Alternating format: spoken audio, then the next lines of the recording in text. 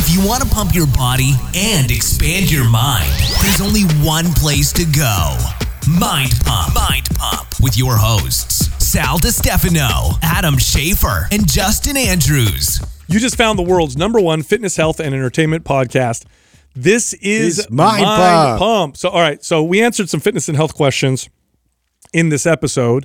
By the way, if you ever want to get your question featured on these podcasts, go to Instagram, go to Mind Pump Media, check out the Quah memes. That's Quah. There's a story behind that. But anyway, post your question underneath, and we may pick it and answer it live on air. But anyway, the way we open the episode is with an intro portion. This is where we talk about current events, and we talk about fitness and studies, and we talk about our sponsors. Today's intro was 53 minutes. After that, we get to the fitness questions. So here's what went down in today's podcast. We opened up by talking about how the pump sometimes is overrated. I know we did an episode recently talking about how the pump is so great, and it is, but don't marry it because there are benefits to workouts that don't induce a phenomenal pump. Then I talked about how I'm giving my kids Paleo Valley Organ Complex supplements. So these are freeze-dried organ meats in capsule form. So liver, beef liver, heart, kidney, super nutrient dense, lots of health benefits. You take it in a capsule, you don't taste anything, and you get all the benefits. Paleo Valley makes them. They're great. They have other great products as well. Go check them out. Head over to paleovalley.com/Mind Pump. Use the code MindPump15 for 15% off your first order. Then we talked about Caldera, another sponsor that makes face serum and a face mask and moisturizer. Now, I know it sounds funny hearing guys like us talk about this stuff. Oh, yeah. But our faces look really good, so there you go. And people who've gone there have said this is the best product they've ever used for their face. It's all natural, very effective. Go check them out. Head over to calderalab.com/Mind Pump. That's calderalab.com/Mind Pump, and then use the code Mind Pump for 20% off. Then we talked about the dad, who killed his daughter's boyfriend. This is like that. What's that movie called? Taken. Oh, it's like Taken. Literally the plot from Taken. Yeah. Liam Nielsen. This guy's going to jail. He should be giving him a medal. That's what I think. Then we talked about the metaverse. Microsoft is getting in on this. Kind of crazy. We had some good conversations around that. Then we talked about the double split experiment, quantum physics, stuff that's in our wheelhouse. Yeah. We had a lot of fun. We went all quantum on you guys. We talked about Nick Bostrom, who wrote this really cool book on AI. We talked about the new arms race that's going on around the world, these hypersonic missiles. Can't catch up to these arms. Am I right, Sal? Justin's got some big guns coming out of his shirt there. Good thing for the Second Amendment there, huh? Yes. Then we talked about Zillow and other large real estate purchasing companies buying up real estate like crazy. And then we talked about how 8 out of 10 people who get an inheritance end up losing all of it within like a few years. Like they lose it all. So weird. It's like just giving people money doesn't necessarily mean much sometimes. These spoiled kids. Then we got to the questions, all right? So here's the first one that we answered. Is there an optimal body fat percentage for building muscle? The second question is, what advice do you have for someone who tends to hop between training programs and diet plans? So somebody that loses motivation and has to get on a new program to get motivated again, like, what can we do to help you? The next question, this person wants to know what we think about intra-workout drinks. And the final question, this person wants to know how you can get over the fear of failing when you're starting out a new business or trying to become an entrepreneur. Also, all month long, huge sale, 50% off Maps Anywhere. This is the equipment-free workout program. All you need are bands. And 50% off our Fit Mom bundle, which includes Maps Anywhere, Maps Hit, Maps Anabolic, and the Intuitive Nutrition Guide. So they're all in that bundle, all already discounted, and you can take an additional 50% off. So this is a huge savings. If you're interested, head over to mapsfitnessproducts.com and use the code November50. That's November 50 with no space for that discount. T-shirt time! And it's T-shirt time! Oh, Shit, Doug, you know it's my favorite time of the week. That's got to be the longest one I've ever heard. Oh my God. We've got 3 winners for Apple Podcasts. The voice just kills me every time. We've got 2 winners for Facebook. The Apple Podcast winners are T Frisbee, Spin Run Lift 18, Popstar 21, and for Facebook we have Juan Neverez and Sheena Gardner. All 5 of you are winners. Send the name I just read to iTunes at mindpumpmedia.com. Include your shirt size and your shipping address, and we'll get that shirt right out to you. Hey, I want to start out this episode by talking about the pump and how sometimes it's overrated. Really? Okay, so we just highlighted it. I know, we just did a whole episode. Now we got to bring it down a notch. Yeah. No, the pump has got value. We've talked about it in a previous episode. However, there are times when the pump is not what you're seeking, and that's okay, because the types of workouts that don't necessarily provide or produce the best pump can sometimes also be extremely productive in terms of giving you great results. Mm-hmm. For example, this morning I did a old school 5x5 workout. That's not going to give me a pump like supersets or sets of 12 or squeezing and stretching and all that stuff. I'm not doing many isolation movements. It's like bench press, row, overhead press, that kind of stuff. But lots of value. When I do those kind of workouts at the right time, I build muscle, I get stronger. So it's important to talk about that, because I think you can go in one direction, fall in love with it, and forget that there's value. Are there other examples, like where you were, obviously athletic performance, it is not ideal to get a pump. No. But what else? Like powerlifting, you don't really care, right? The goal is to get stronger. You don't care, but does it really hinder you much? It doesn't hinder you. Not like athletic performance. Oh, I hear what you're saying. Yeah, like where does hinders you? Right, yeah. Where is the pump not good for training? Oh, well, that's athletic different. Performance. It would have to be that. But I can't think of another time where it would be a problem, right? That's the only thing that comes to mind. You're trying to look smaller? Said nobody. I know. Man, said nobody at all. Can't fit in this outfit. No, that's true. I've actually trained athletes. I never forget, my very first client ever told this to me. I was baffled. I was a new trainer, and I got this motocross racer, which I didn't even know. At the time, I was like, oh, yeah, that's a sport. And he says, my number one goal is to train my grip and my forearms. And so I said, I know how to do all that. There's lots of exercises. And I said, so what's the issue? And he goes, well, about halfway through my races, and he didn't say the pump because he wasn't in with the lingo, right? He says, my forearms get so tight and I lose the dexterity of my hands and their function. Yeah. And I'm like, you mean like they get pumped? And he goes, yeah, exactly. I'm like, what? I got to train you in a way so you don't get a pump when you're doing it? Get the pump. Yeah.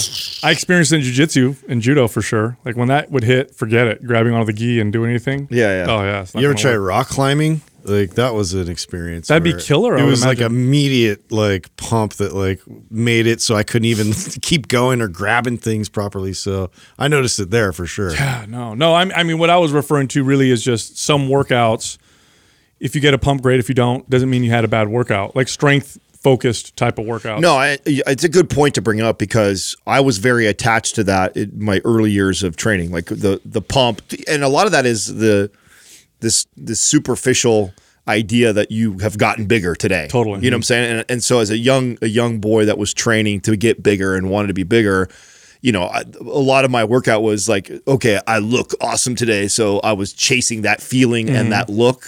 And if I didn't get that, I felt discouraged about the workout. If I left and I didn't get this super aired up feeling, I would leave the workout sometimes and feel like, oh, that was an okay workout. When in reality, that could have been the best workout for me at the time, or even better than some of the workouts that I'd done chasing the pump. And so I think a lot of people probably get sucked into that same thing, especially if you were insecure. You get addicted to it. Kid who's trying to get big. Yeah, if you're not building that foundational strength, to keep kind of moving, build mass, beneath that. It's like, it's gonna be fleeting after. Well, I still think it's so fascinating to me that, and I've brought this up several times on the show. I know, Sally, we've kind of speculated on what's happening, and there's a lot of theories and ideas, but I don't think we have any exactly what's happened. But there's definitely something that I have noticed when I have started to focus on strength training more so than hypertrophy training, and that is that the muscle tends to look like it hangs around all day versus when I'd always train for the pump. Meaning I'd get this massive pump, I'd look the biggest ever, But as soon as I walk out of the gym an hour later and I deflate, I go back down to this skinny version of me still. And I trained like that for years. And then when I really started to strength train, what I noticed was I may not have aired up as much, but then the muscle that I built, it didn't matter if I was pumped up or not. I could see that I was more muscular or bigger in the middle of the day, which I think is really interesting. Yeah, the old school bodybuilders would say that the heavy training produced a granite hard muscle, so like a granite hard look, and then the pump training gave you the bubbly, billowy, kind of round looking muscles. And the old school bodybuilders would incorporate both. I've brought this up before, where Arnold used to do like a cycle. Now, majority of his training, to be fair, was more of that bodybuilding training, but he would do a cycle of pure strength training, and he said it always gave him more kind of a granite look. And they would write about this in magazines, and this was all speculation. You know, what's the science behind it? I guess we could speculate and say one causes more muscle fiber growth and the other one causes more sarcoplasmic growth, all that fluid and stuff that's in muscle. Obviously, both of them, there's a lot of crossover and they contribute to each other, so I think they're both important. But I noticed the same thing. Like when I really got into deadlifting, I mean, you're not going to get a huge pump when you deadlift, especially if you do it in low reps. But I got this really hard, kind of strong, muscular back from it. Never got a back pump, really, from deadlifting. Not like doing higher, rep pull downs or rows. Me either, but the greatest back pump I've ever had in my life is heavy deadlifting and then afterwards doing lat what a pull good down point. and then going to do lat pull What down. a good point. Best pump I've ever had on my back. I noticed the same thing. Is that combination. So it's like the strength, you don't get the pump, but you're pulling heavy. Yes. Then you go to the more hypertrophy stuff. Yes. Absolutely. And those two specific exercises, it became like one of my, and I remember I just kind of fell on it. Like it wasn't like something that I was going in with that intent. I just, I haven't done, I was heavy deadlifting. This was during the time when I was really trying to push the weight in deadlift. And that was the main focus, strength focused.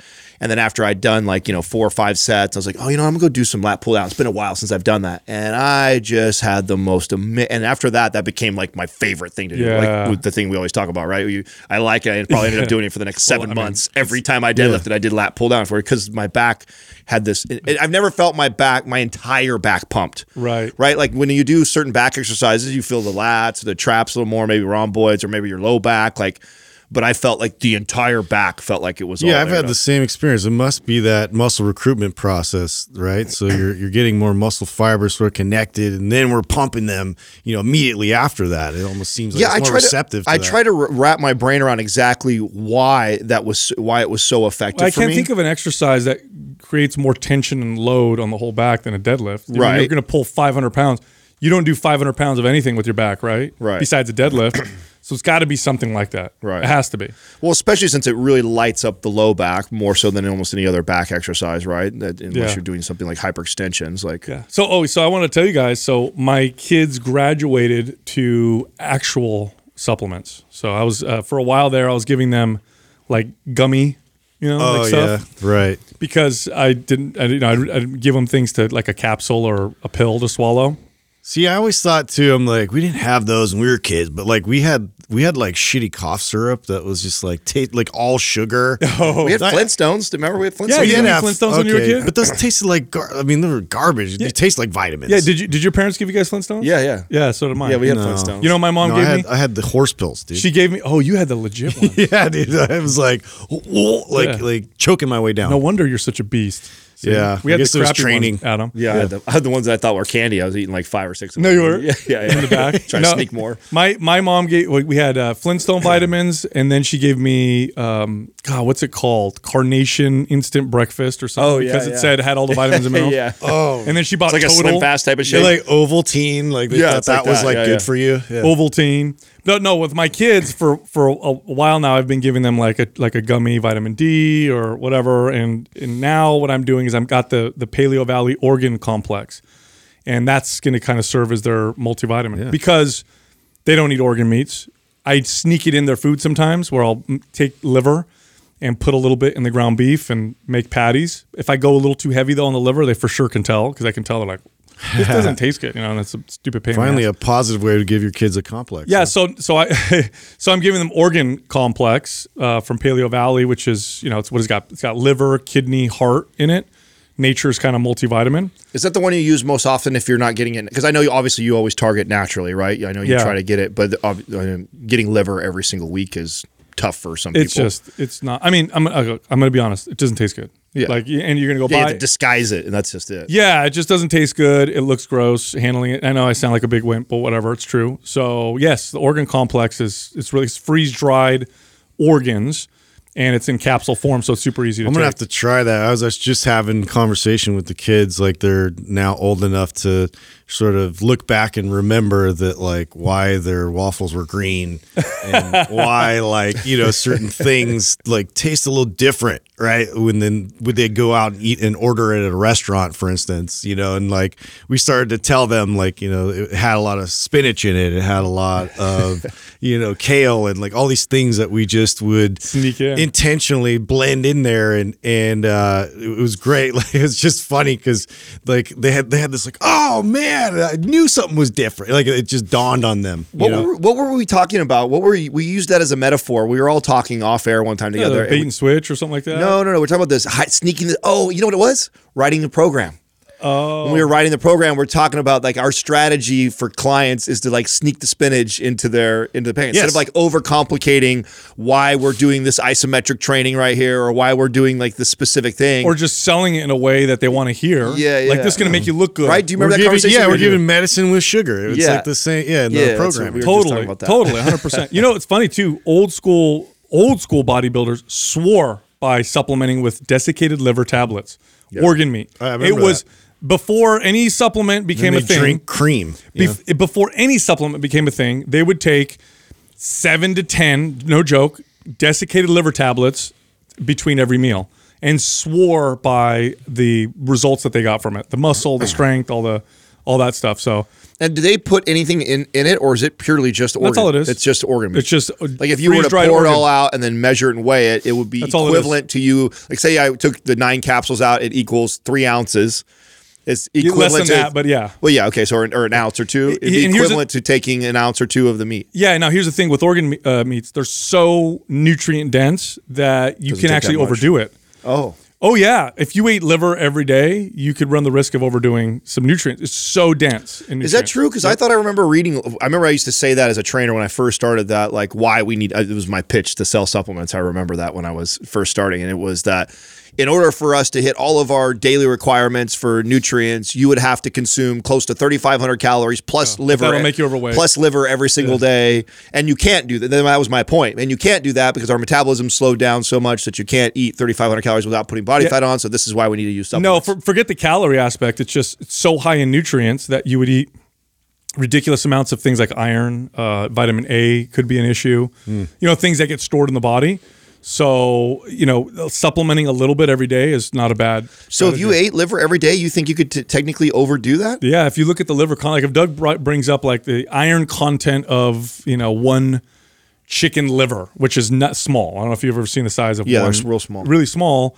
Look up the nutrient content. You'll see that it's super dense. Is it by itself your total RDA for like iron or something? I don't know. We'll have to look it up. Yeah, I've heard that. I find that interesting. There's not a lot of things that we can eat in nature that would overdo it, you know? Oh, wasn't that why it was like one of the prized organs when there was a kill? So like 9 milligrams of iron per 2.5 ounce serving. And what's the RDA for? Do you know, Doug, can you look up RDA for iron? And remember, this is heme iron. This is extremely absorbable, usable iron. It's not like the iron you get from. Oh wow, just 8 milligrams. 8 to 18 for women. So yeah. For premenopausal woman is 18. The median dietary intake of iron approximately 16 to 18, and that was 9. So it's only half, bro. Yeah, but that's that on top of anything else you may eat, especially if you take a multivitamin, you start to run into some issues. You could. Right, now, I guess, and if you also had that, because you would most likely have. By the way, you wouldn't just have a chicken liver by itself. You also have it with 8 ounces of steak too, or something else. But also consider that's for women who are menstruating. So if you look at postmenopausal women and men, it's 8. Yeah. So men way less iron than women who obviously menstruate because they lose so much iron. That's why their multivitamin always has a bunch more iron inside. Exactly. Yeah. Exactly. So it's it's interesting, right? Yeah, that is interesting. Actually, speaking of sponsors, I want to ask you. I know we're I'm sure we could discuss some of this on air. We're looking to redo some of our agreements and contracts. How are we doing with? How are they doing with us? We're almost. Let's see here. I think last night Katrina and I went over. We had, I want to say like three partners left to still talk about next year. I mean, it was crazy. It started over a month and a half ago. Of everybody wanted to renew for the following year. So it's been already. Huh? Yeah. So we've got most everybody. Couple companies, 2 or 3 companies still left. It's talking about renewing sponsors. I actually had a call with Caldera just a couple days ago, and that it blows my mind. I mean, I remember. I don't know if you guys remember when that got sent to us, and I was like, I started using it. And I'm like, I really want to promote this, and you guys were like, I don't know, dude. Skincare, skincare. I don't think it's going to do well. I don't think we'll be able. We're not beauty guys. Yeah, I don't think we're going to be able to give them their ROI, even though we look like it. No, I just and you guys had me a little skeptical, and my kind of selfish part of it was like, well, I just at least want to do it so I can get some free shit, and then hopefully I can keep it and use it. And if it doesn't, the partnership doesn't work out, and they were telling us like they obviously do advertising with all kinds of different companies, and companies are very health, beauty like specific, and nobody produces like, so our audience received that partnership better than I would have ever anticipated. A big part of it, I would imagine, maybe you know this better. You know this better than I do since you handle this. Is the repurchase rate? Yes. Because it's not a cheap product, right? It's definitely not a cheap product. So I'm sure a lot of people at first glance go like, oh, wow, that's kind of expensive to try some face stuff. But if you do, I have yet to meet somebody who used it and go like, I don't see a difference. I mean, and we've seen the crazy testimonies that we've had on the forum and stuff of people showing before and afters of like a month of using it or something. Mm-hmm. I think that one guy with his hands like was 10 days or something like that. Like, yeah, no, and I've had a lot of people who also have psoriasis or eczema, have dry skin like I do, and they've now also moved in that direction, which I love. That's the main reason why I use it, is for my psoriasis. I have the psoriasis spots all over my head and my shins and stuff, and instead of using like a steroid cream, which is what Well, I never use anything on my face, ever. I have naturally oily, Mediterranean skin. Gotta say it that way. Yeah. But, and so I'm always afraid to put anything because I'm like, it's going to just make me oilier, it balances me out too. Yeah. Which is kind of, and Justin, who's the opposite, he's dry. Yeah. It makes dry as a bone. As a bone. I still haven't done the mask yet. Have you done the mask yet, Doug? I know you said that you were down. Yeah, I did it. Oh, you did it? Yeah. Oh. It worked well, can't you tell? Okay, so you always look beautiful. It's not a peel off one. It's just like a lather. It's like a mud mask. Okay. So does it get hard? Yeah, it gets dry. Oh, okay. So it's and then fairly use warm thin. water. You just put it on your face, let it dry out a bit, and then just rinse it off. Yeah, and then you put warm water on. And how did you feel afterwards? Turn on the view. Did it feel good afterwards? I mean, it felt great. Yeah. How many times have you done it now? Just once. Oh, okay, so you just did it. I need to do it. I haven't done it yet. So. Hey, trivia guy, Justin. Yeah. What is that movie with Liam Neeson where they kidnap his daughter? Oh, yeah, you got it. Taken. You just jumped the gun there. I had to because you guys don't ever give me an opportunity. Hey, you know something. Yesterday, you guys I know things. Yesterday, you guys so surprised I knew something. I know, right? Fuck these guys, man. I'm getting all offended. So we're congratulating you. So did you guys hear about this dad so they're calling him the Taken dad? I'm going to pull this up because this is what? Bro, this is a crazy story. This happened to him? And this guy's he's going to jail. His kids got abducted and he went. He's gonna go to jail. He's going to jail. Hear what happened. See, we should have exceptions to the rule in the justice system. Well, listen to what happened. This, in my opinion, his daughter. Pardon him. His daughter had a boyfriend. The boyfriend sold his daughter into sex trafficking. Okay, so the boyfriend of his daughter took his daughter, basically kidnapped her, sold her into sex trafficking. The father, it's just like the movie, finds out, rescues his daughter. Then he finds the boyfriend and fucking kills him and puts him in the trunk of his car. Anyway, justice. Gets caught and is going to jail now. He's going to jail for murder. Wow. I know. What's the age there? Like, how old is she and how old was the boyfriend? I don't know. But this happened so check this out. So this happened in 2015. This isn't 2020. Oh, okay. So you've been known to bring stories. I know. This happened in 1975. Real recent. Yeah. So listen to what happened, dude. He abducted the boyfriend, tied him up, placed him in the trunk of a vehicle. Then he hit him in the head with a cinder block, and then stabbed him repeatedly, killing him basically. So now he's going to jail for murder. Bro, I know how protective I am, and I have a son. I 100% relate. You can, obviously, because you have a daughter. Like, I can only imagine, because I know, like, it's weird. I think we talked about this before, where I'll watch, like, a show now or a movie or something. Yeah. And it's like it was. I remember, in fact, it was like a medieval movie I was watching. I shared this on the podcast a long time ago when I first had Max, and the like king came in and to this little village and basically said, we're taking all the firstborn sons. Right, they take them, you know, and I can't remember why or what they do, but that was like that's part of like what happens. You teared up. Oh, dude, I got enraged. You know, it's like 10 o'clock at night. I'm by myself watching this, and I remember like I'd never felt that kind of emotion go through me because for the first time in my life, I could actually connect to what, you know, in the past you watch that and you're like, oh, that sucks, so that's fucked up, but you don't feel it. I felt it like, whoa, if that happened to me where someone took my son, like what would I do? You know, and that dad's faced with that, like if he does anything, he gets killed, his son gets killed, his wife gets killed, so he has to stand back and just let them take his kid or else they all die. So like, what do you do in that situation? I don't know, but if I can understand why this dad would have done that. Yeah. You know? And the problem was that he planned it all out, because there's been other cases where like a father, it's premeditated. If he would have just like reacted, correct, he could have probably because there was another man in Texas where he walked in on somebody like sexually assaulting his daughter, and he beat the guy to death. Ended up not going to jail because, you know, it was like he was in the moment. Yeah, and he was enraged and stuff. So, but because this appeared to be planned, that now he's going to jail. So it's like, how do you like? I'm all thinking in my head, like, how would I structure it to look like? You gotta be more calculated. How do I premeditate more to make sure it looks like I didn't premeditate? I ran into him on the street and just was overcome with rage and just murdered him right there in the street in front of everybody. You know? Yeah. But I mean, crazy story that that happened. You mess with someone's kid, it's like. No. You know, and who knows what the whole story is? You know, maybe the dad was a good dad. And that's recent. That happened this year. Is 2020. Oh wow, that's crazy. I know, dude. I wanted to. So there's a couple things I've been waiting to talk to you guys today because I had been reading some articles. I listened to some podcasts, and there was two conversations that I want to continue with you guys. One of them was the conversation around Facebook's Meta.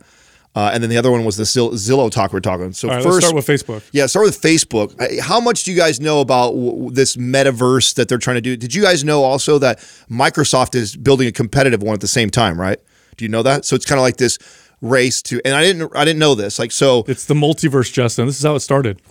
Well, there's you have the big ones, right? You have Google, yes. You have and Google and Apple are more interested in AR, and Facebook and Microsoft are more interested in the virtual reality.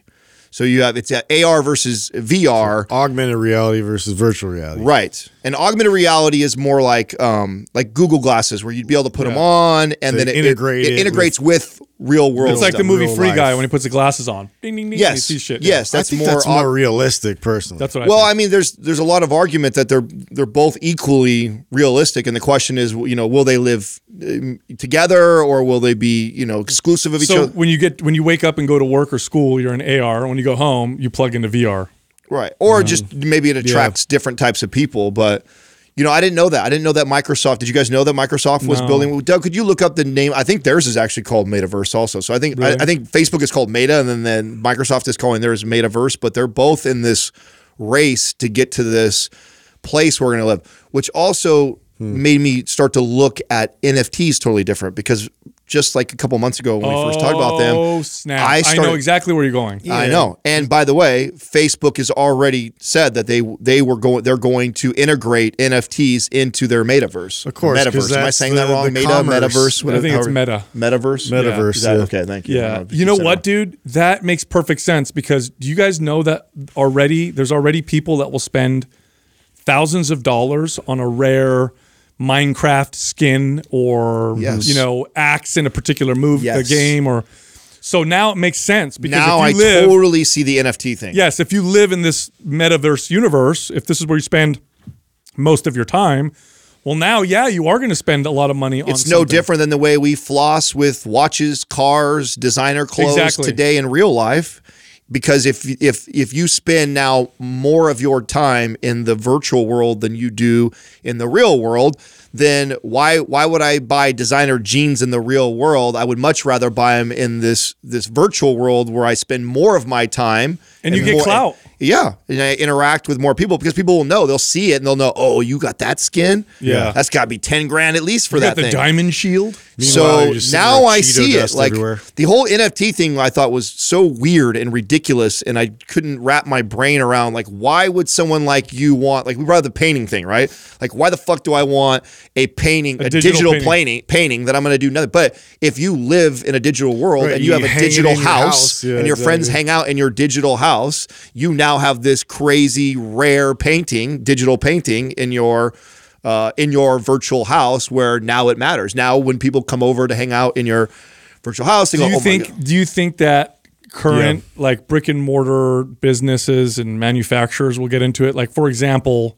would BMW get into creating NFT cars? Of course. Well, this is why I've always speculated that like artists and creative people, like there's like this massive, there's gonna be a massive boom and need for that in terms of like being able to create all these things for those types of worlds, right? So you need to be able to have it's going to be more beneficial to have the plans and designs for houses or whatever. Like we were talking about like 3D printing too. So it's like, it's all kind of moving in that direction in terms of like you being able to actually, come up with these designs, create and sell those designs versus actually like producing it. Okay. So I want to go to what you were bringing up about Zillow, but before we do, because this reminds me of something that's tied very close to this. Okay, so we've heard the theories that maybe we live in an artificial reality, and that when life gets intelligent enough, its tendency is to create virtual realities, eventually becoming so advanced that people within it's indistinguishable. It's indistinguishable, and maybe this is why things are the way they are, or whatever. Simulation theory. Right? Yeah, so that's one theory, and then there's a couple other things that are really interesting. So.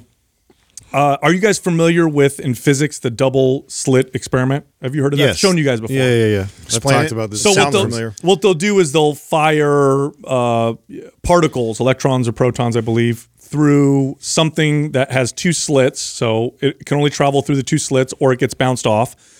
And when it travels through, they notice a particular pattern coming out and emerging out the other end. But when they observe to see which slit the particles are traveling through, the pattern changes completely. Yeah. It's either a wave or it's particles, or it like changes the whole property of it. So in other words, just explain what are we figuring out there? What they're trying to see is, okay, why is it creating this strange pattern on the other end?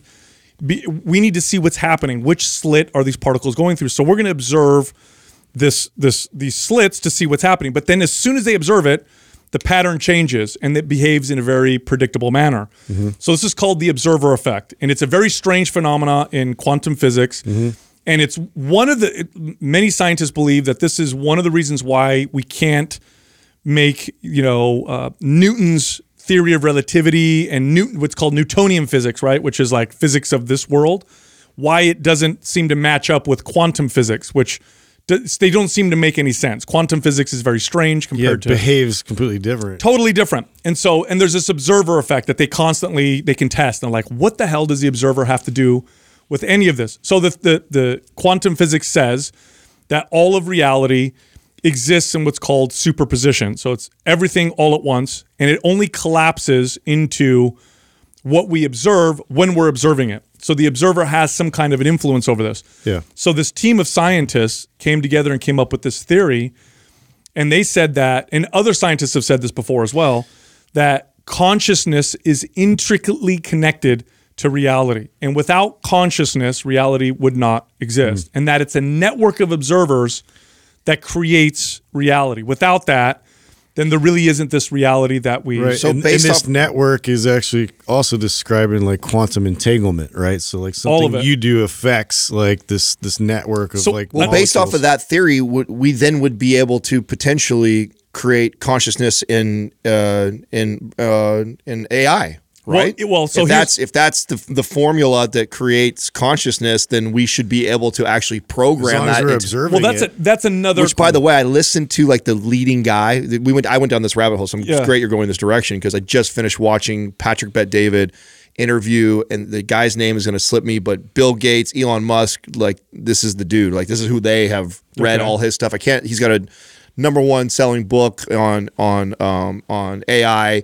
And they had an interview, and he was talking all about this. It wasn't Ray Kurzweil, was it? No, maybe Doug, you can look up Patrick Bet-David AI interview, and it'll pop him up. Bald guy, glasses. But really interesting because he said some stuff. No, that's neither one of them. He was talking about the capabilities that, I mean, it's kind of limitless.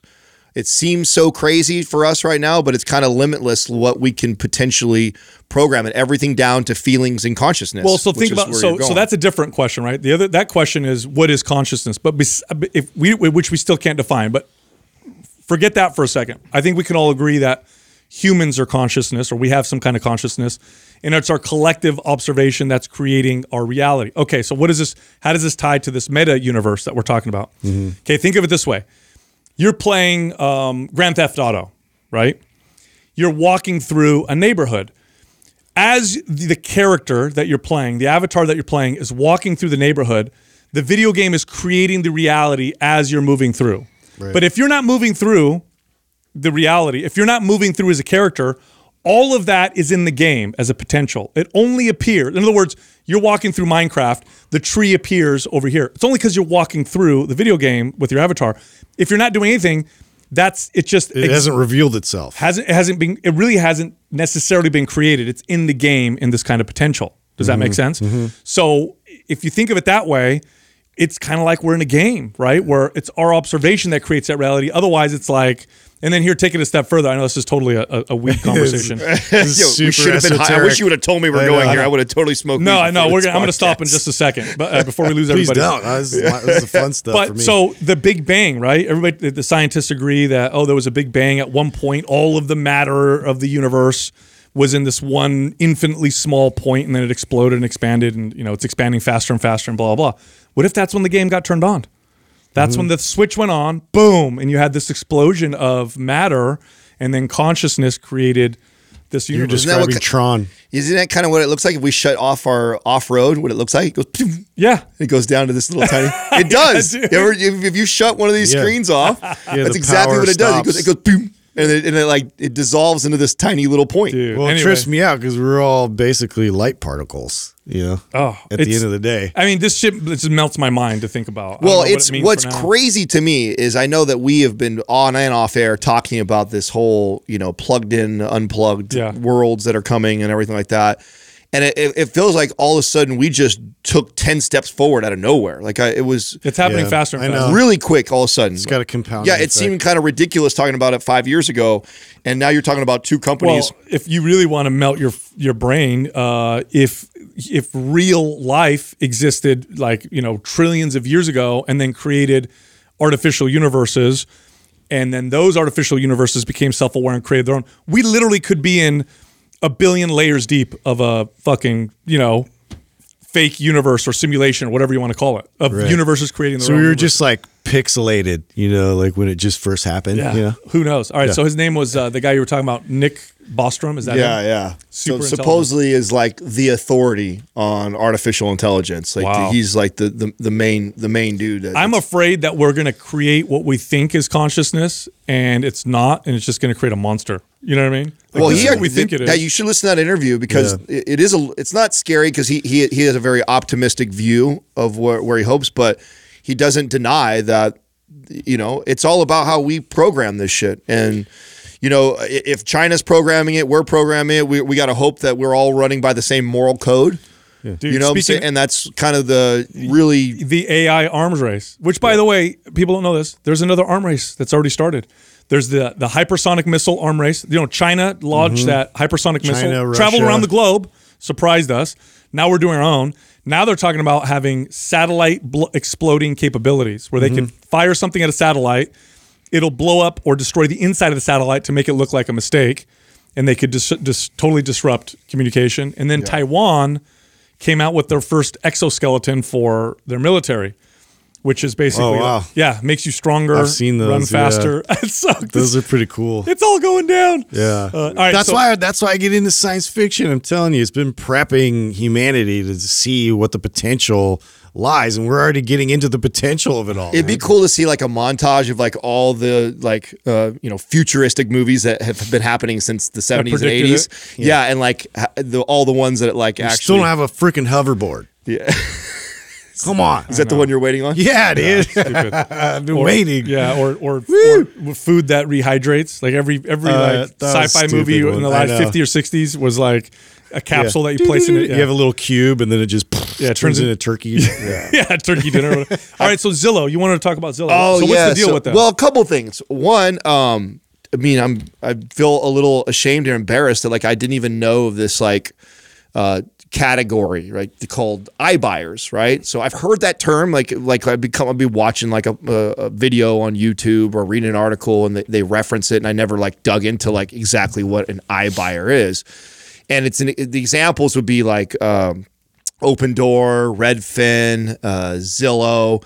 And it's these massive companies that are buying real estate like really, really fast. And like, Didn't you save like 5,000 properties a month? Yeah. Was the goal? Well, Zillow just did 8,000 in a quarter. Wow. So that's why when this big news came out of them getting rid of 7,000 was such a big deal, is because they're buying 8,000 a quarter with a goal to get up to 5,000.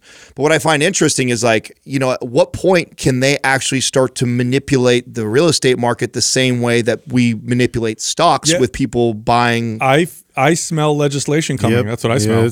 Because imagine if 70% of the rental properties in America are owned by two owners, Zillow and Redfin.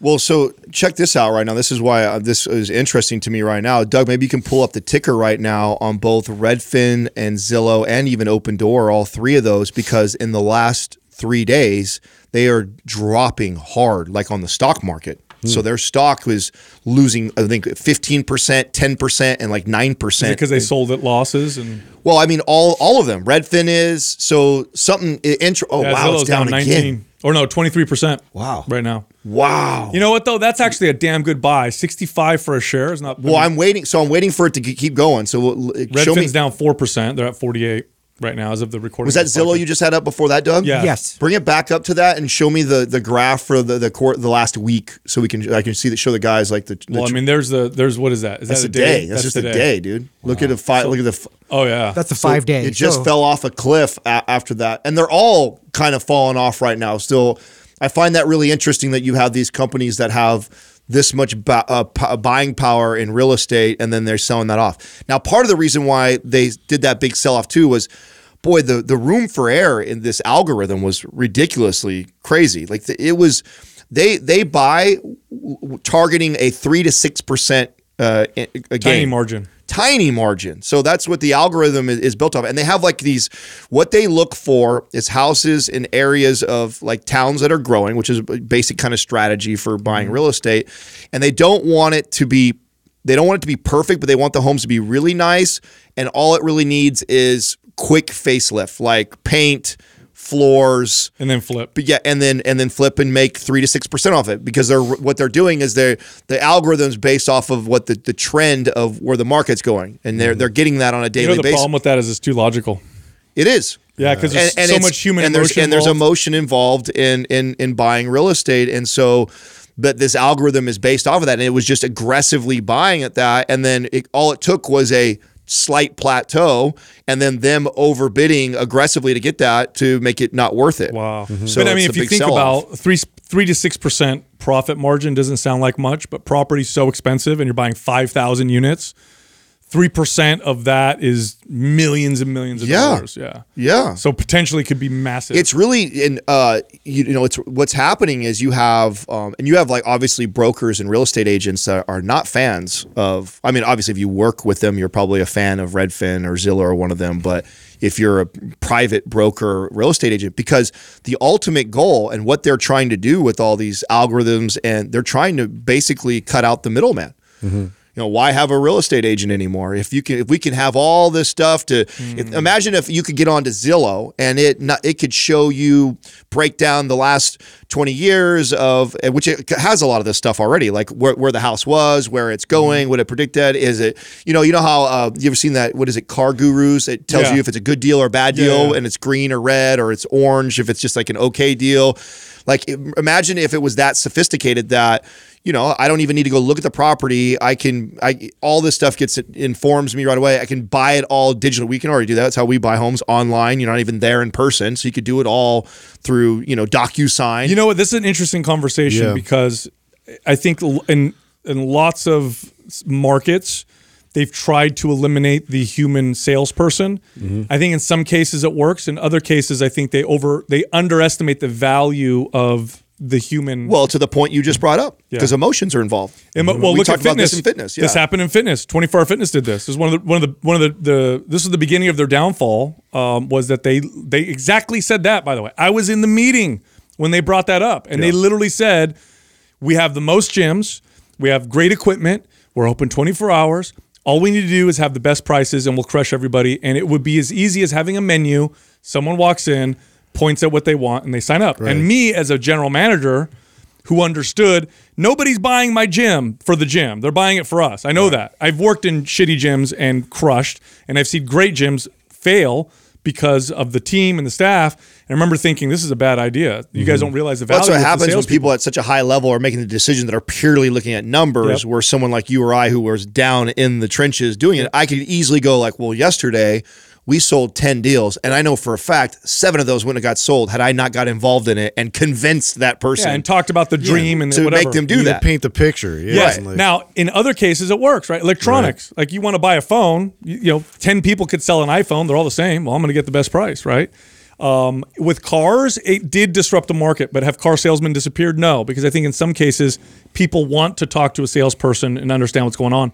Yeah. Houses are way more emotional than that. Oh, yeah, way more emotional. There's a lot more involved than just looking at it. And so I wonder how this is actually going to, you know, kind of pan out. Yeah. But it is really interesting to me that I wonder why Zillow wouldn't buy a bunch of properties and then short-term rent them. That's their business.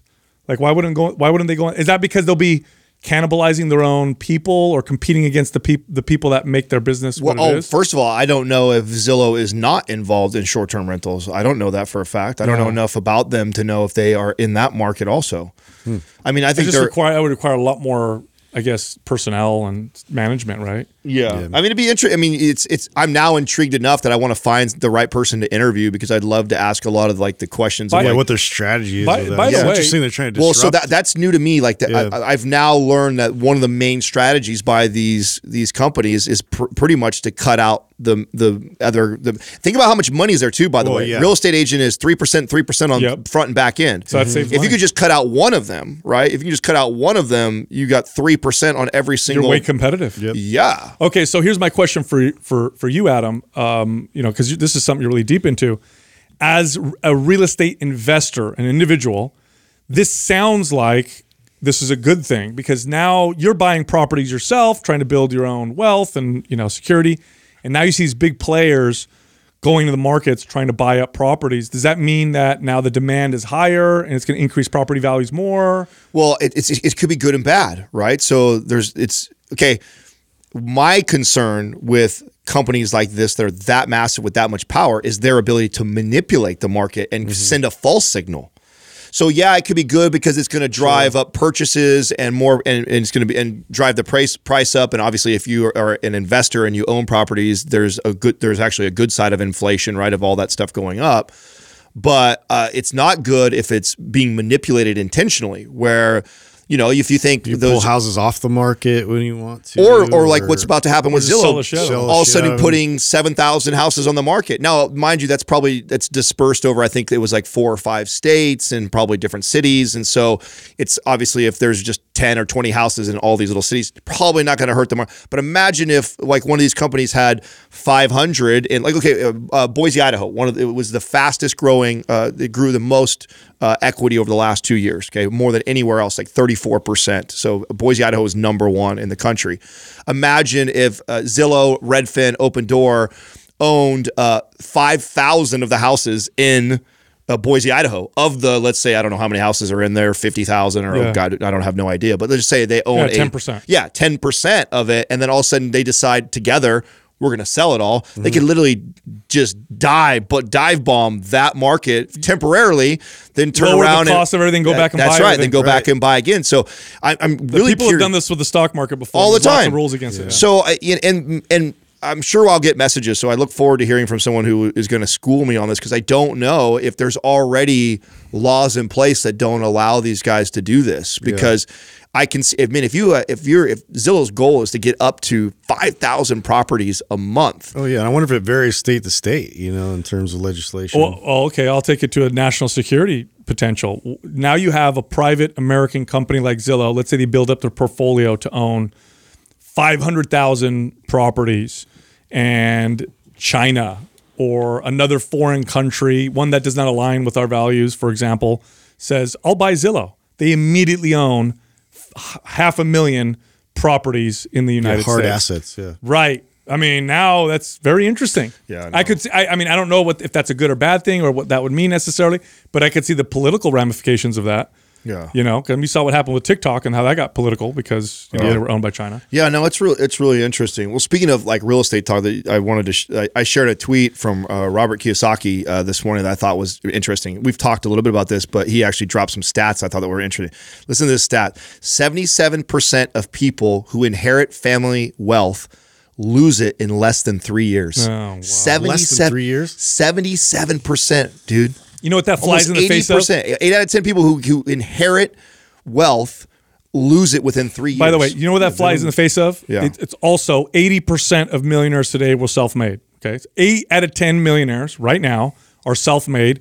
77% of people who inherit money lose it within 3 years. It's almost like doesn't matter. That flies in the face of the narrative that successful people, wealthy people, it's because mom and dad gave them money and they didn't earn it They're themselves. just immediately guared success. Yeah, no, it doesn't. It doesn't. Isn't work that wild? way. I thought that was really crazy. Wild. 65% of all professional athletes end up going bankrupt 5 years after retirement. Well, okay. You know what's funny? So I'm sure some people are disagreeing with what I said. If we just take that and use an analogy related to fitness.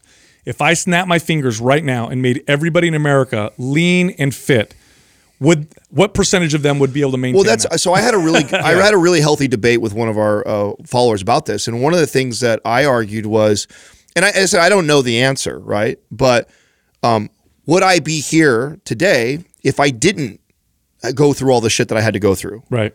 There's a part of me that argues that is what got me here, was that I had so much I had to overcome that it built this resiliency in me as a young child that later on became an adult that viewed the world differently, versus if I was born into a family with way more privilege, would it actually be an advantage? And at face value, we all want to say, of course it would be. You could go to greater schools and you have greater connections and okay, but what about what it does for my character?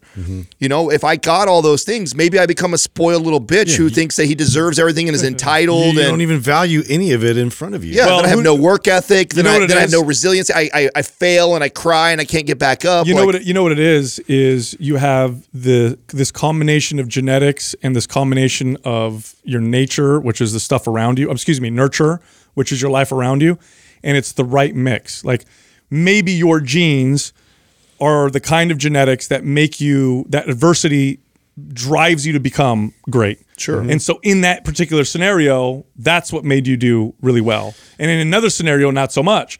So it's the combination. Will we ever know the answer? No, it's impossible. How could you possibly know what the right combination is that would produce success? Well, this is why I really loved that conversation with Jewel, because of her upbringing and being severely abused and beaten and then homeless and all these insane adversity she's facing, and then just the mindset taking her into positions and opportunities that then all of a sudden now, has this incredible success that she's able to kind of navigate and figure out how to not completely blow it because of all of these hurdles and things that, you build that strength and muscle to be able to navigate through. I do get why people feel the opposite though, because I at a time in my life, I was on the other side of that. When I was in my early 20s, I was resentful. I was angry at my parents because of the childhood that I had. Right. That didn't get flipped around until I was 30, almost 30. Did I start to look at it from a different lens and go you know what? I'm actually really glad that all these crazy things happened to me as a kid growing up, because there's so many things now that I've experienced in my 20s and now going into my 30s that had I not gone through that adversity as a kid, I probably would have viewed these things differently. And who knows, that might have knocked me down and out into depression. I wouldn't be able to get back up. Whereas I faced it differently. And so then I began to look at it different. So I have a feeling that a lot of that narrative comes from immaturity. It doesn't matter how old you are. You can be older and still immature, just immaturity and not really knowing the value of what potentially doing that, or not knowing how that varies from person to person. So you bring up a great point. Maybe part of my genetics that played in my favor, but maybe if it was maybe somebody else's genetics, that is just all it takes to throw them into depression and then they never get out of it. I don't know. It is an interesting question. I mean, I'm the product of poor, uneducated immigrants, and they. Would I be who I am if it wasn't from? I mean, and look, I remember getting an argument. I had a friend of mine who argued about how, I had everything given to me type of deal, and I'm like, you had more than I did getting started. And he's like, what are you talking about? I'm like, how many years or decades has your family been in this country? So my parents came here with nothing, had no education. The only advantage they had is they knew the opportunity. So they didn't squander it. They knew what they could potentially, build and create here. Yeah. And so who knows what the answer. But I tell you this, I'll bet this money all day long, regardless of your potential, if you work hard and you have a growth mindset, you are more likely to reach your higher potential than you are the lower potential, regardless of where you're at. I'll take it even a step further. If you just have an optimistic mindset versus a pessimistic mindset, but growth mindset. Whether you think you can or can't, you're probably right. Yeah, like I take personal responsibility. I'll work hard. Oh, this is shitty, but let me keep going. Like whatever look at it this way. Again, I'll take it back to fitness. Let's say your genetic potential is your max bench press is 200 pounds and your minimum is that you'll never be able to bench press over 10 pounds. Hard work, effort, personal responsibility, consistency, you're more likely to get to 200 and less likely to hit that, 10 pounds. Same thing with anything. So maybe your max potential is that you'll make six figures in your life because who knows? This is the danger. You're more likely to reach it with those habits. This is the dangers of the conversation around inequality. I mean, it is true. There's plenty of situations in this world where we're unequal. It's unfair for this person or that person. But that becoming such a mainstream narrative, I think, has more negative effects than it has positive effects. Oh yeah, right. People that are activists around it are just like, we need to create more awareness around it. I said, do you?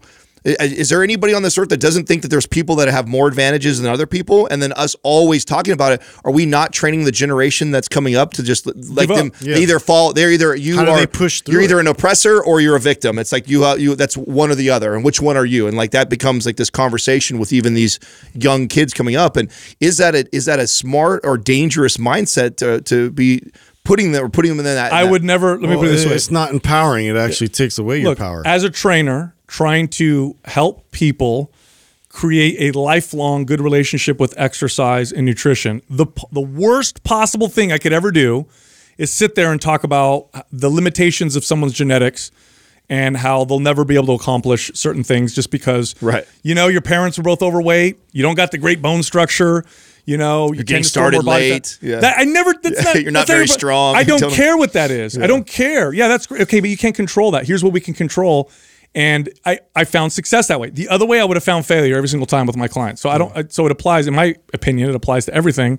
I think it's a terrible idea to focus on those uncontrollables and rather focus on the things you can control. A lot of it has to do with the stuff you have within your own power, whatever that is. That's right. Yeah. Hey, look, real quick before we get to the rest of the show, do you like soda? Of course you do. It's delicious, but it's bad for you. Well, check this out. Olipop makes soda drinks. They taste like sodas, like the ones you grew up drinking when you were a kid, or maybe the ones that you have issues with now. But here's the difference. Super low in calories, low in sugar, all natural, and good for your gut health. No joke, Olipop soda drinks are good for gut health. I know that sounds crazy, but it's legit. This is the only delicious tasting drink that we support. It's really awesome stuff. Go check them out. Head over to drinkolipop.com/mindpump and then use the code mindpump for 20% off. That's it. All right. Enjoy the rest of the show. Our first question is from Nicholas Wells.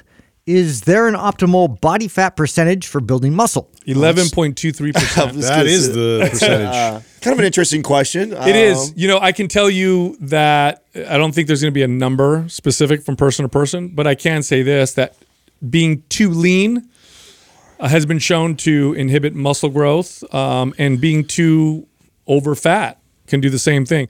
Part of it has to do with the hormonal effects. For example, when men start to get into the single-digit body fat percentages, you tend to see testosterone levels dropping. You tend to see growth hormone levels sometimes having issues. Androgen receptor density starts to go down a little bit. When their body fat percentage is too high, same thing. So, okay, what are those numbers?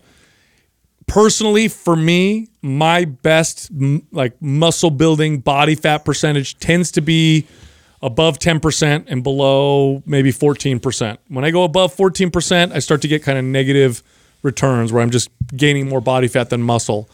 Under 10%, really hard for me to build muscle and maintain that lean body fat percentage unless I'm allowing my body fat percentage to go up. Yeah, I was going to say that this depends, right, on how we're talking about this, because the most anabolic I've ever felt is after cutting down to 3% and then going back the other direction. Yeah, but you're letting your body fat climb right. up with it. So, I mean, but imagine maintaining. Is there an optimal body fat percentage for building muscle? Like, oh yeah. So if I was trying not to be more body fat than 3%, then yeah, you're right. Forget it. But if I cut all the way down to 3% and then I reversed into a bulk from there and just say I'm not worried about it going, and honestly, this is how I would do it after a show, and I would get down to that kind of 3% range or so, give or take, I would allow myself to go all the way back up to about 9-10%.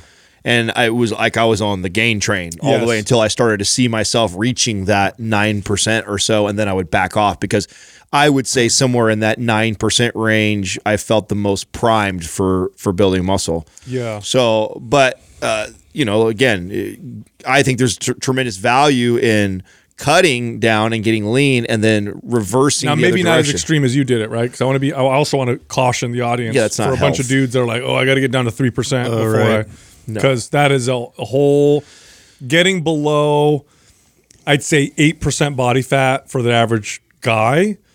There's a whole different ball game. You get below 5% body fat and you're playing now in a whole nother universe in terms of how you feel, hormones, how they respond, your sleep. It's not great. So yeah, don't cut down to 3% to try to reverse out. Yeah, no, I'm not. I'm by no means. This is not a recommend. Obviously, this is not a overall health type of a question. Yeah. This is where do I feel that the optimal body fat percentage is, and I don't know. I don't know if there's an exact percentage or it's more about where you are in your training and what you're. I think more of that. Like I was thinking, I'm trying to speculate. Even I've had clients that came in way overweight and just maintaining whatever calorie amount they're at, but now adding in resistance training had a dramatic shift in terms of like them and their potential for building muscle. But it makes a good point in terms of like being at your leanest and now introducing, maybe you're a little more sensitive to those calories and sort of reprioritizing those calories into muscle building. So I feel like you're primed to be anabolic because your body's wanting to add, and then you feed it the way you want. Yeah. But to your point about, and I think you're probably more right on where this question is coming from, because I get a lot of people who are somewhere between 13 and 20% body fat, and their question is, should I cut first or should I bulk?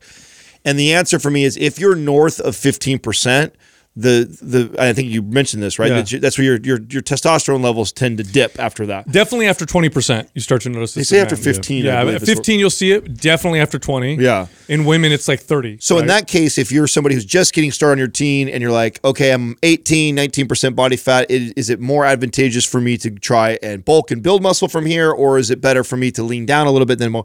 I would probably suggest leaning out a little bit. But it depends on their metabolism. Yeah, exactly. That's the big thing, is that if I get you, say you're at 18 to 20% body fat, but you're okay, let's use a male, since I think this is a guy who's asking this question. So let's say you're 220 pounds, 19% body fat, and you want to know what you should do here. But you're only eating, this 220 pounds. Calories are low. Yeah, 2,000 to 2,200 calories. I don't want to cut you. Yeah. I don't want you to lean out right now. I want to build. So even though it might be more advantageous to be 13% body fat trying to build muscle because your body is in a better position to build more muscle. Your metabolism isn't in the most optimal position, and I care about that first before I try and attack the next. All things being equal, because I think if you're watching this, you realize that there's a lot of context. There's a lot of context that matters. And it depends on the individual. And I know people hate it when we answer that way, but that's just the way it is whenever you're working with individuals. You have to look at the whole picture.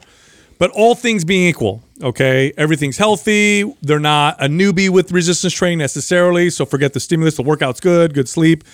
All things being equal, I think I could say probably for men, maybe 9 to 15% is probably a good body fat percentage for building muscle. And for women, it's probably 20 to maybe 27% or something like that. I think for women, when you start to go below 20% and the leaner you get, then you start to see some kind of negative effects on hormones. And with men, that can happen after going below 9% and then going above 15%. Remember, fat is also hormone sensitive, and it can increase the way that your body responds to estrogen. It can cause increased cytokines or inflammatory markers. Right. Too much of it's not good. Not enough of it's not good. Exactly. So 9 to 15, and now what determines if it's 9 or 15? Well, genetics probably, right? So like Adam and I tend to be more on the ectomorph side. Being leaner was easier for me than being heavy. So I'm like you, around 10, 11%, is probably a good body fat percentage. On the high end, maybe 14%. Justin might be a little higher. He's a little bit more on the endomorph side, right? Husky. So robust. Husky. Yeah. But you gain. Trying to come up with a good descriptor. Well, I'll tell you what. Think of it this way: if 9% for me, I could build really well. I bet for you probably wouldn't feel very good walking around at 9% the same way. I feel terrible. I feel like death. Right. So there's a bit of a range here, but the key is not too low, not too high is probably best. So ultimately, what does this mean? Healthy.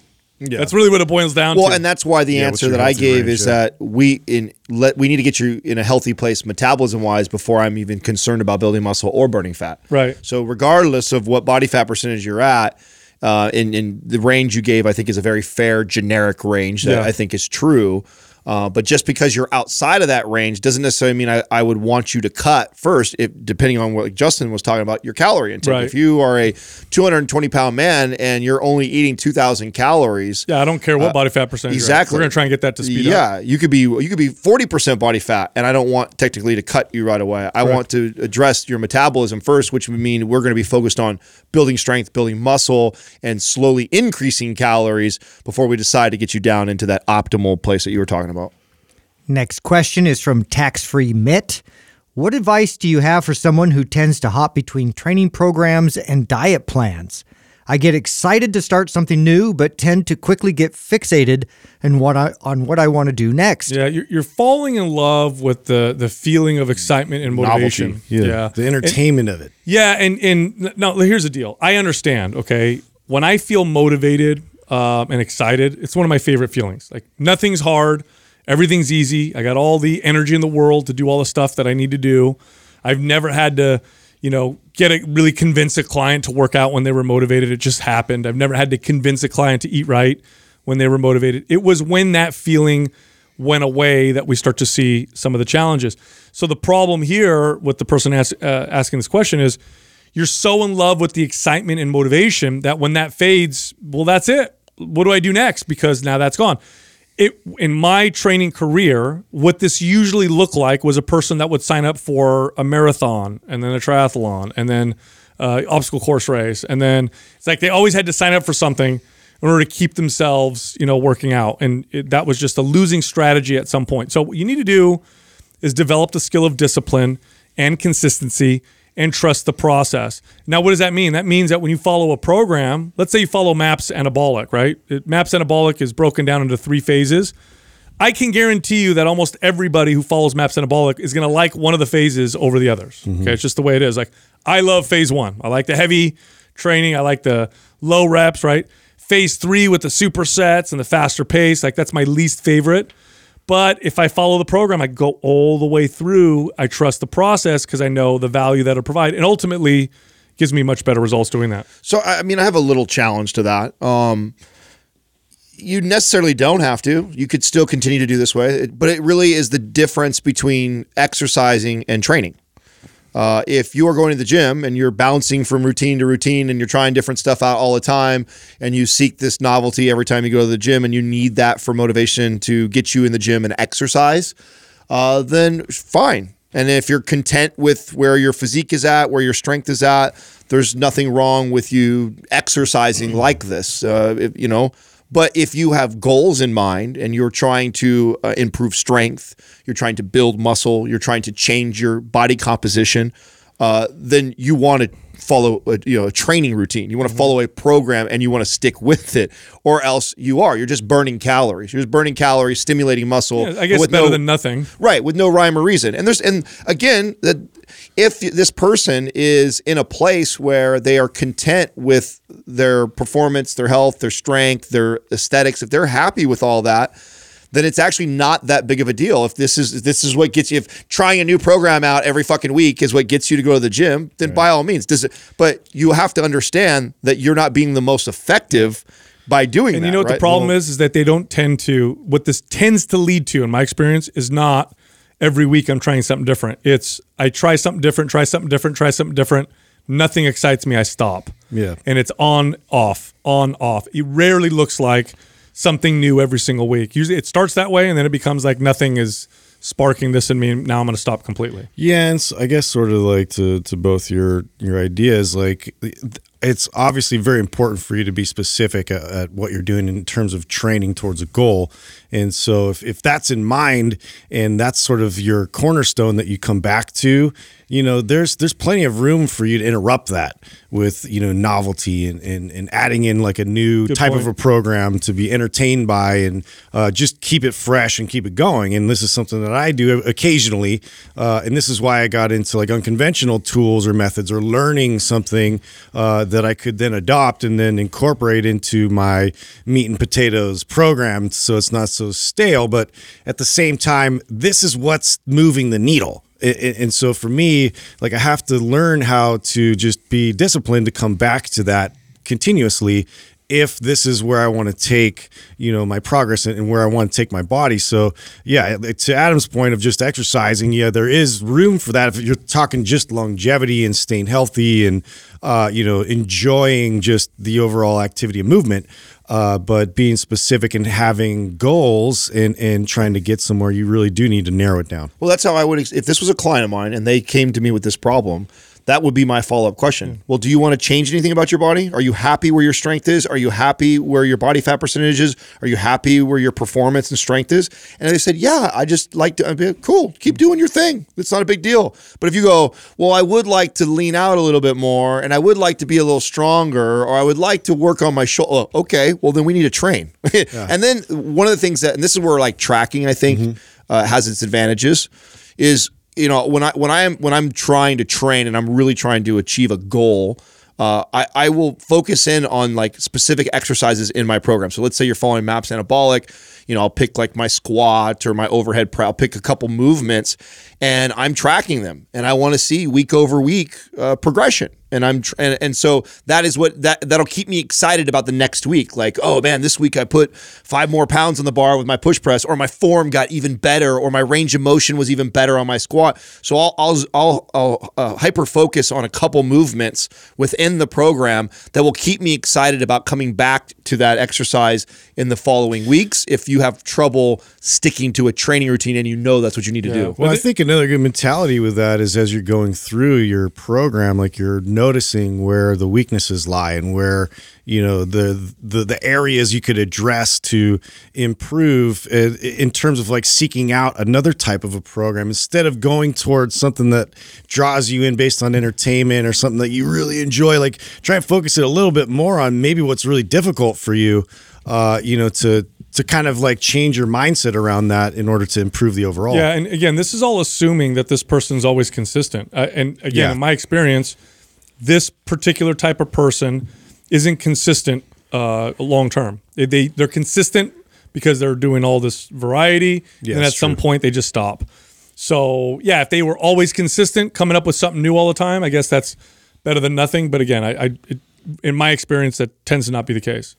Next question is from Big Turk AZ. What's your take on intra-workout food and drinks? What are the benefits to incorporating them, and what are some good options? So overrated. Yeah, where intra workout food or drinks would be like those gel cubes that you'll see runners eating, or a carbohydrate drink, or supplement companies love you. Yes, they do. Now, if you're doing, look, here's the deal. Studies will show there's value in them, but it's really specific, like long, grueling workouts. If you're the average person who's trying to change body composition, which I would say is 80 to 90% of the people listening to the podcast, and you're working out for waste an hour. of time, gives a shit about it. If you're a Spartan racer, ultra marathon runner, tremendous value. Because at mile 17 or something, you're going to hit a wall if you don't refuel during that process.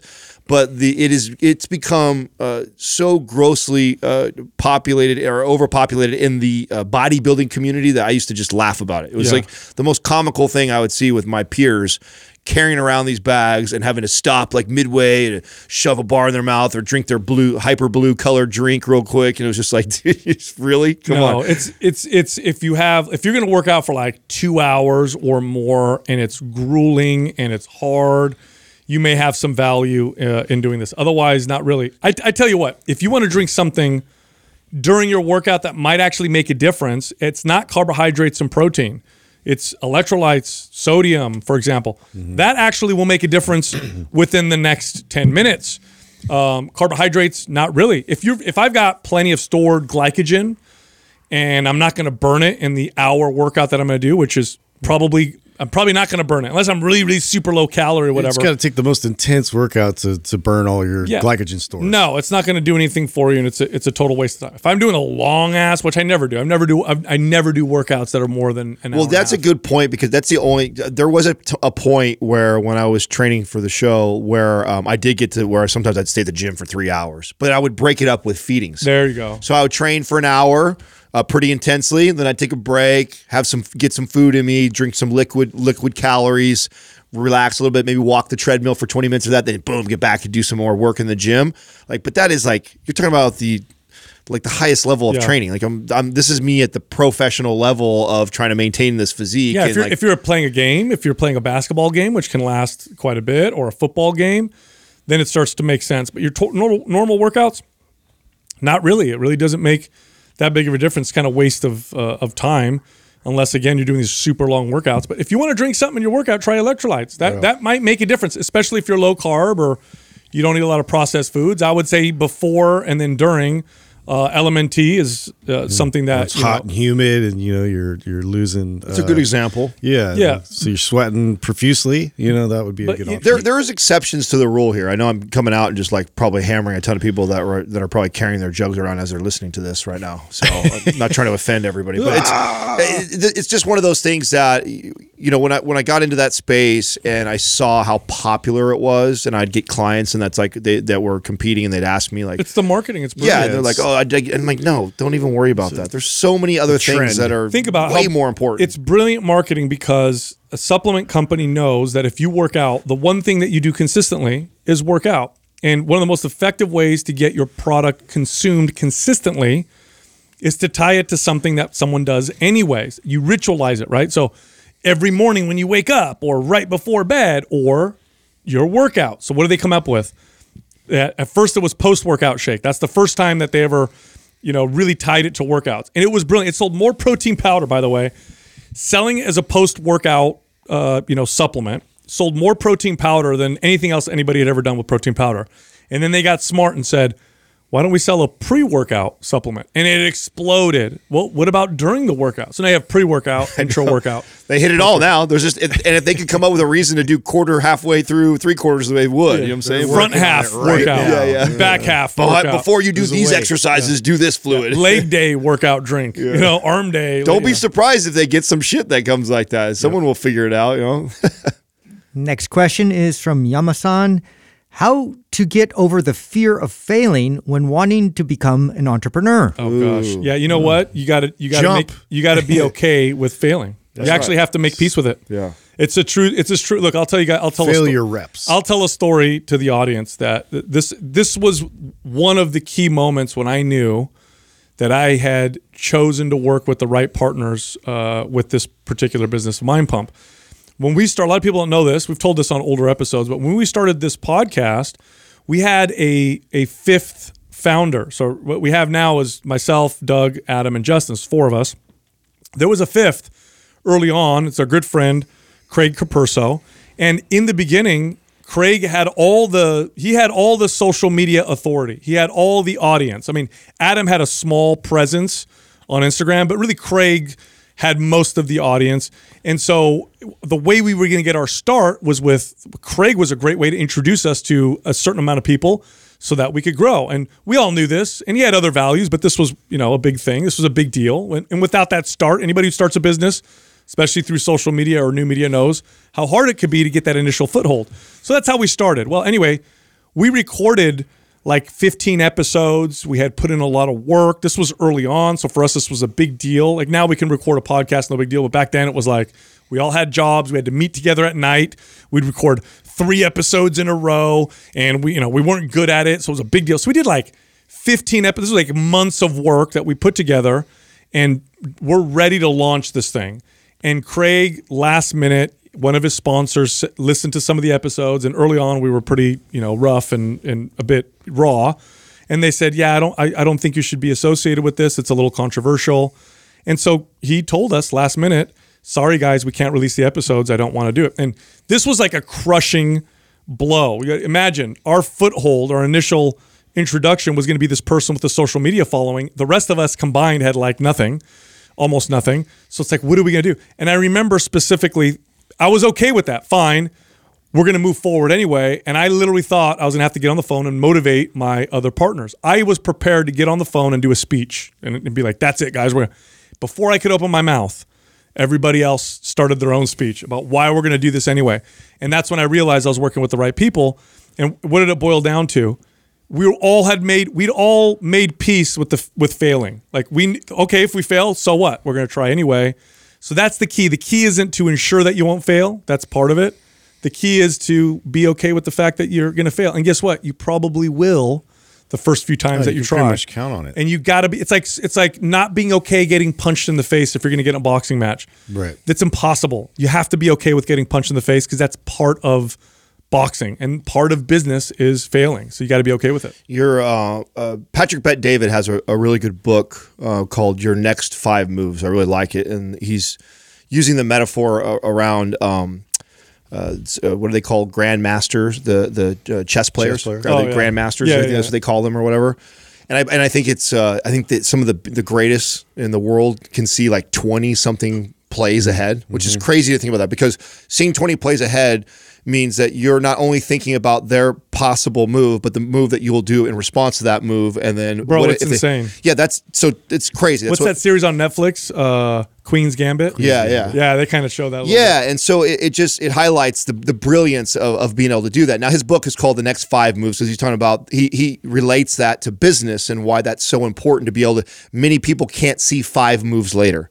And it's so important, so to piggyback off of what you're saying, is part of what making peace with failing isn't just being like, okay, I'm okay with failing, because sometimes people hear that and they're like, okay, well that's it. You just decide it's okay to fail. I tried, and I guess not. Yeah, that's only one part of it. The part of making peace with failing is accepting what does it look like if we fail, and then what your next move is in response to that failing. And then let's say you do that move, and then that one fails. What's your next response to that? And say you do that move, and that one fails, and then what's your next response to that? So you're able to see 4 or 5 moves out that all could possibly go the opposite way of what you want them to, and how would you respond in that situation? And then you make peace with that, okay, here's what I want to do. Now, there's a good chance X, Y, and Z might happen. If that happens, then what is the next move for me to do? Okay, well, then I'm going to do this. Okay, let's say I do that. Then what happens when that fails? Okay, and if you can see out 5 moves and 4 of those moves basically being failure, there's a very good chance that you're going to get it by the 5th time, and it's going to work itself out. And really, a lot of the success, before I even met these guys or decided to do Mind Pump, I had this kind of vision around building a business. In fact, I had another partner, Paulo, who was going to be the guy who wrote, because we all know that I can't write, right? So he was he was the silver tongue, kind of what I'd say Sal is in our group now, and has the ability to write really well. And I had this vision of, writing these blogs that had all this value, and then I'd get advertisers.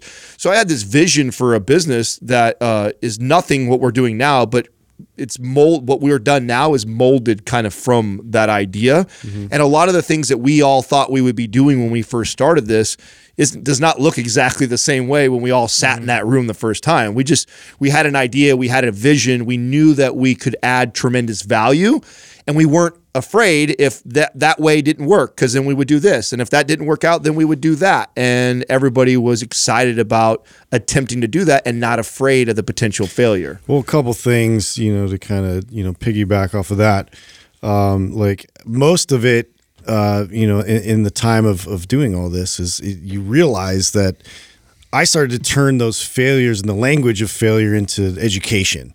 And we've talked about this as being somewhat of an expensive education that you learn through all of this. I'm taking, this potential failure. I'm thinking about my next move, but what did I learn from that? Like, what are all those lessons within that now I can apply going forward and change and adjust so I don't repeat, those same mistakes.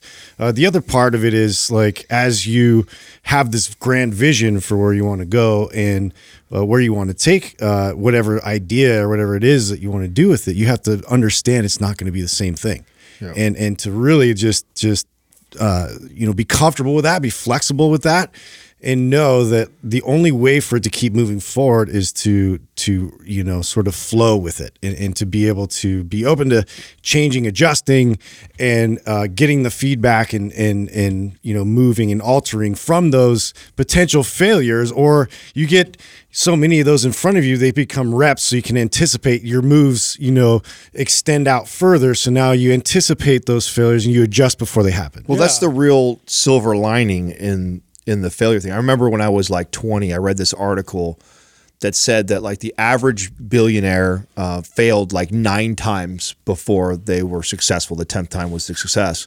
And I remember reading that article, and like my instant motivation from that was I needed to hurry up and go fail 10 times. Yeah. It was like, oh my God, like, how many people stop after the 5th one? Right. Think about that one. And so, and I remember thinking that, like, man, if that's the average billionaire, and at that point in my life, I don't know if I had aspirations to really truly be a billionaire, but of course I was going to shoot for the stars, land on the moon type of deal, right? So it was like, okay, if this is what billionaires have to do to become successful, and here I am at 20 years old, I've only attempted maybe 1 or 2 businesses by that time. I'm going, oh my God, well, I just got to keep trying these things that I believe in.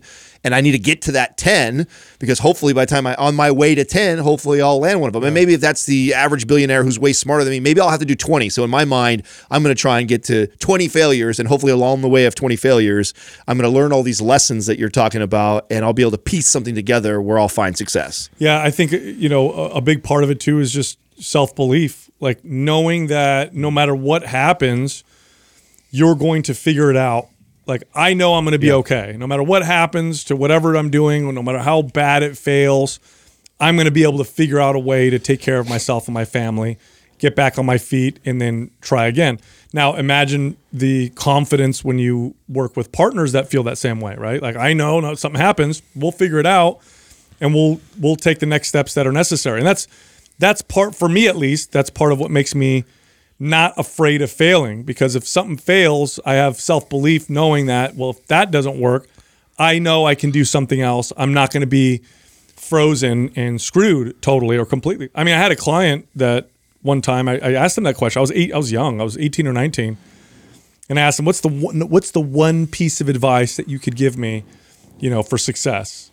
And he goes, you're asking me the wrong thing. And I said, what? And he goes, ask me how many times I've failed. I said, well, okay. And by this time, this guy was a self-made millionaire. He came from nothing, like high school dropout, like, long story. And so I said, all right, well, how many times have you failed? He goes, Sal, I've gone bankrupt several times. And he explains each of the times he's gone bankrupt trying to build a business. And he said, you just got to swing the bat. You're going to miss, but then you'll hit, and then you'll hit a home run. So you have to believe in yourself and know that at some point it's going to work out for you. And it's more often than not, it's true. And even if you don't hit that big home run, you're probably better off than had you not tried. Oh, you're definitely better off, especially if you learn to reframe failures as growth opportunities, because that's where growth happens. Mm-hmm. Growth does not happen in success. When you succeed at something, it's you not don't really comfortable. learn a lot if it's right away. That's right. It's the failures where so if you can become a person who is, and I think you, Sal, alluded to this first, was that, being growth minded, if you are pursuing growth ultimately over all things. So maybe I have this business idea of Mind Pump I want to do, but ultimately I want to just continue growing as a human as my main goal. Like, that's what's great, is that even within a failure towards Mind Pump, I still succeed at growing, because that failure is where growth happens. So if you can reframe the way you look at failures, you get more comfortable in that place. What's funny too about that, and I guarantee you guys the same way, because we've been doing stuff like this for a long time. If you look back at momentary failures, I bet you can look back and say, gosh, I'm so happy that happened. Of course. I'm so glad that situation, we've had them within our own business where we've worked with people and then had to not work with people, and it always has turned into something better later on. But I couldn't imagine if we got frozen in the failure of it, how we would have never reaped the benefits that could occur from failure like that. So that's a big one. It's not easy, by the way. I know it sounds like we're making it sound like it's super easy. It's not even easy for us. Talking about it's easy, but it's still a challenge. Nobody likes to fail. I'm going to be honest with you. It's not like I'm sitting here saying, "No, failing's awesome." I have way more fun winning. It sucks, fun to win. And it's hard. This is all hindsight. But do I fear failing? I don't like it. I don't fear it. It's a big difference between the two. Look, if you like our information, you want more great information that's free from Mind Pump, head over to mindpumpfree.com. You can also find all of us on social media. So Instagram, that's the social media platform we're usually on, and Justin can be found at Mind Pump Justin. You can find me at Mind Pump Sal, and Adam is at Mind Pump Adam. Thank you for listening to Mind Pump. If your goal is to build and shape your body, dramatically improve your health and energy, and maximize your overall performance, check out our discounted RGB Super Bundle at mindpumpmedia.com. The RGB Super Bundle includes MAPS Anabolic, MAPS Performance, and MAPS Aesthetic. 9 months of phased expert exercise programming designed by Sal, Adam, and Justin to systematically transform the way your body looks, feels, and performs. With detailed workout blueprints and over 200 videos, the RGB Super Bundle is like having Sal, Adam, and Justin as your own personal trainers, but at a fraction of the price. The RGB Super Bundle has a full 30-day money-back guarantee, and you can get it now plus other valuable free resources at mindpumpmedia.com. If you enjoy this show, please share the love by leaving us a 5-star rating and review on iTunes, and by introducing Mind Pump to your friends and family. We thank you for your support, and until next time, this is Mind Pump.